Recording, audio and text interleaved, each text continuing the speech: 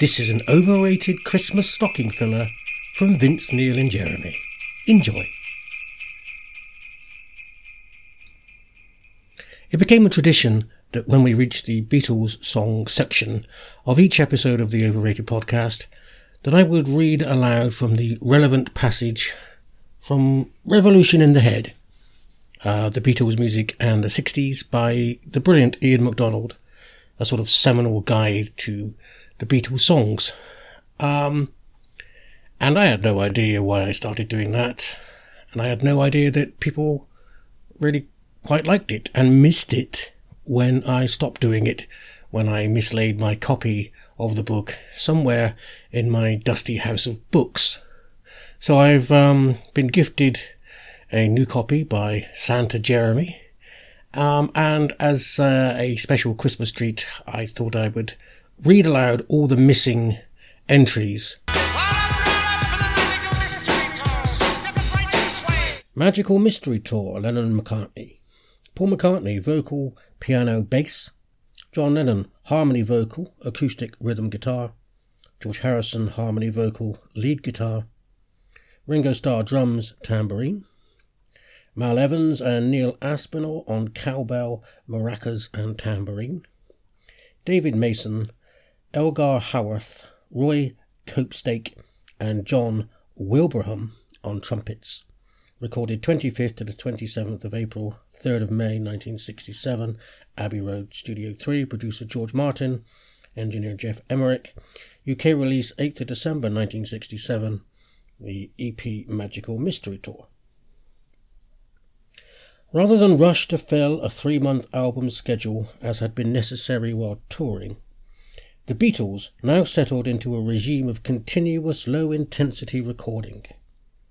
This suited their more relaxed lifestyle, but it had a workaday quality about it, an intrinsic lack of tension which was bound to colour the resulting material. Since they paid no studio fees, they needed only to find free time in the Abbey Road schedules and turn up, whether or not they had anything ready to record. Consequently, many of the hours they now spent in Studio 2 were occupied not with recording or even rehearsing, but with writing songs. In practice, this meant that the Beatle with the main idea had to worry it into shape with the half-attentive help of the others, a tedious procedure for anyone not immediately involved, such as Starr and the studio staff. At the same time, the group's drug intake had begun to loosen their judgment, lowering their standards of self-criticism. These effects colluded with the Beatles' ambivalent attitude to their own talent to induce an uncharacteristic carelessness in their work. Press statements of the period show them casually acknowledging the fact that they were the world's best pop group, while maintaining that all that they did was put in the hours and that anyone could achieve the same if they tried hard enough. This reflective self-deprecation was partly a stock-in-trade of northern English culture, with its bias to the ordinary and instinctive dislike of anything fancy or affected. McCartney's family background made him a sucker for such populist anti-elitism, and his various attempts to find projects to keep the Beatles going during the last 3 years were invariably marked by it.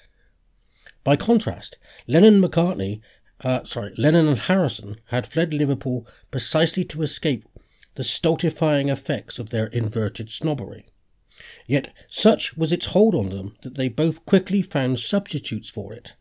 Harrison in Indian religion, with its distrust of worldliness and stress on the simple things in life. Lennon, with his compulsion to debunk culture and his sardonic delight in the ridiculous and the grotesque. Harrison, who had been comparatively inactive during the Sgt. Pepper sessions, was the earliest of the group to become disenchanted with the Beatles and the first to sanction a consciously sloven pace of work. Despite this, he kept his reservations quiet. The less guarded Lennon, on the other hand, was capable of outspoken dismissals of the group's worth and work, veering easily from boastful claims that they were as good as Beethoven to cynical rejections of the Beatles as talentless con artists.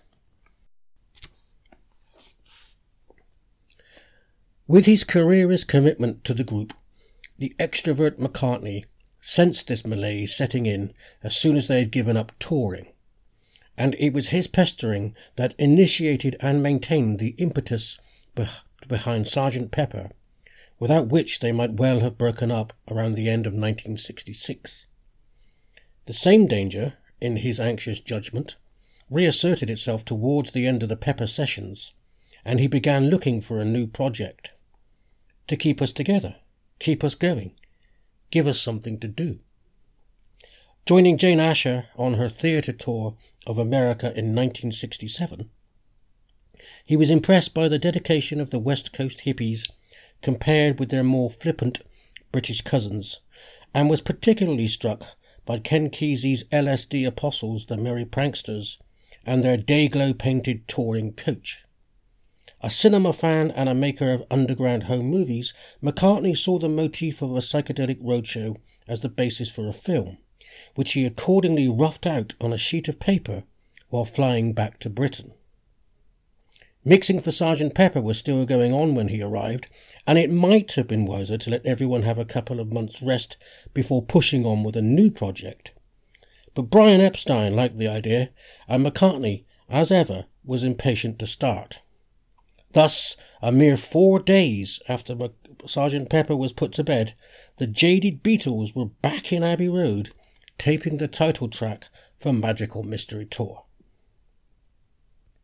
In an apparent attempt to keep things spontaneous, McCartney arrived at the studio with only 3 chords and the opening line of the lyric. Evolving the music and rehearsing it as the session progressed, he kept the others' attention by getting them to shout out phrases and bash the percussion instruments to hand. Despite this, they soon lost interest, and he had to assume the role of bandmaster, drilling them through a backing track and asking George Martin for traffic sound effects and a trumpet section.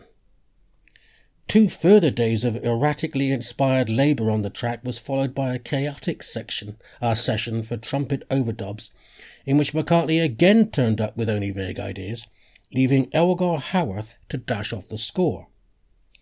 While energetic, the result is manufactured, its thin invention undisguised by a distorted production tricked out with unconvincing time and tempo changes.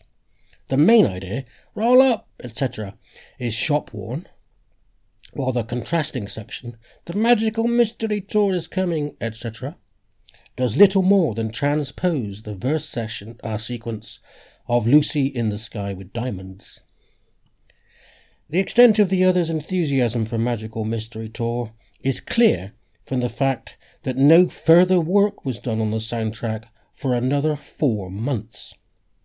Yet, while Lennon and Harrison postponed thinking about the project for as long as they could, they enjoyed the actual filming and were as unprepared as McCartney for the critical roasting the programme suffered when it was transmitted by the BBC on 26th of December. The general view was that the Beatles had finally overreached themselves and perpetrated their first career howler. Only The Guardian's Keith Dewhurst took a deeper look. An inspired, freewheeling achievement, a deliberate parody of mass communication, a fantasy morality play about the grossness and warmth and stupidity of the Beatles' audience.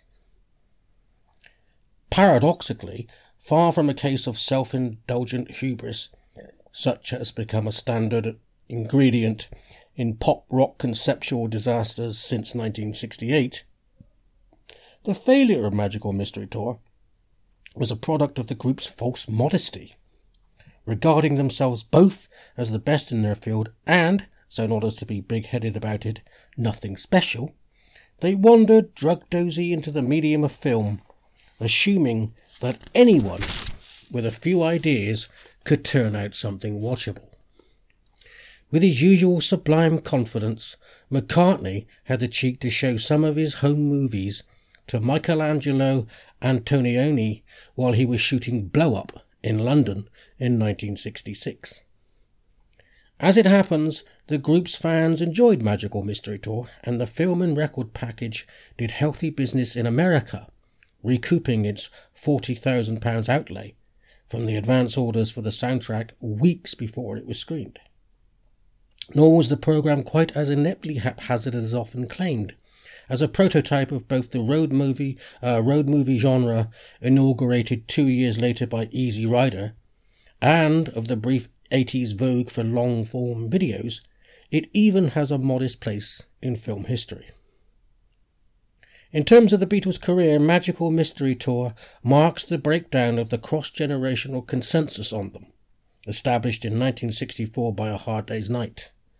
Notwithstanding McCartney's eagerness to please, this is where parents began to part company with their sons and daughters over the group, rightly suspecting a drug-induced pretension setting in.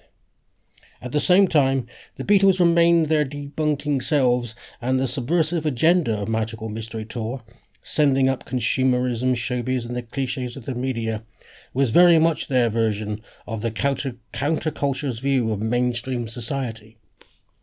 While in America the hippies openly jeered the middle-aged, middle-class, middle-brow customs of the parental generation, Magical Mystery Tour did the same for Britain in a slyer, less confrontational way.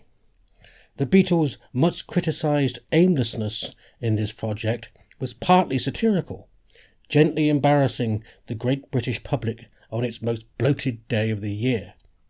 At the very least, the film marked an advance in content over the disarmingly boyish A Hard Day's Night and genuinely directionless Help.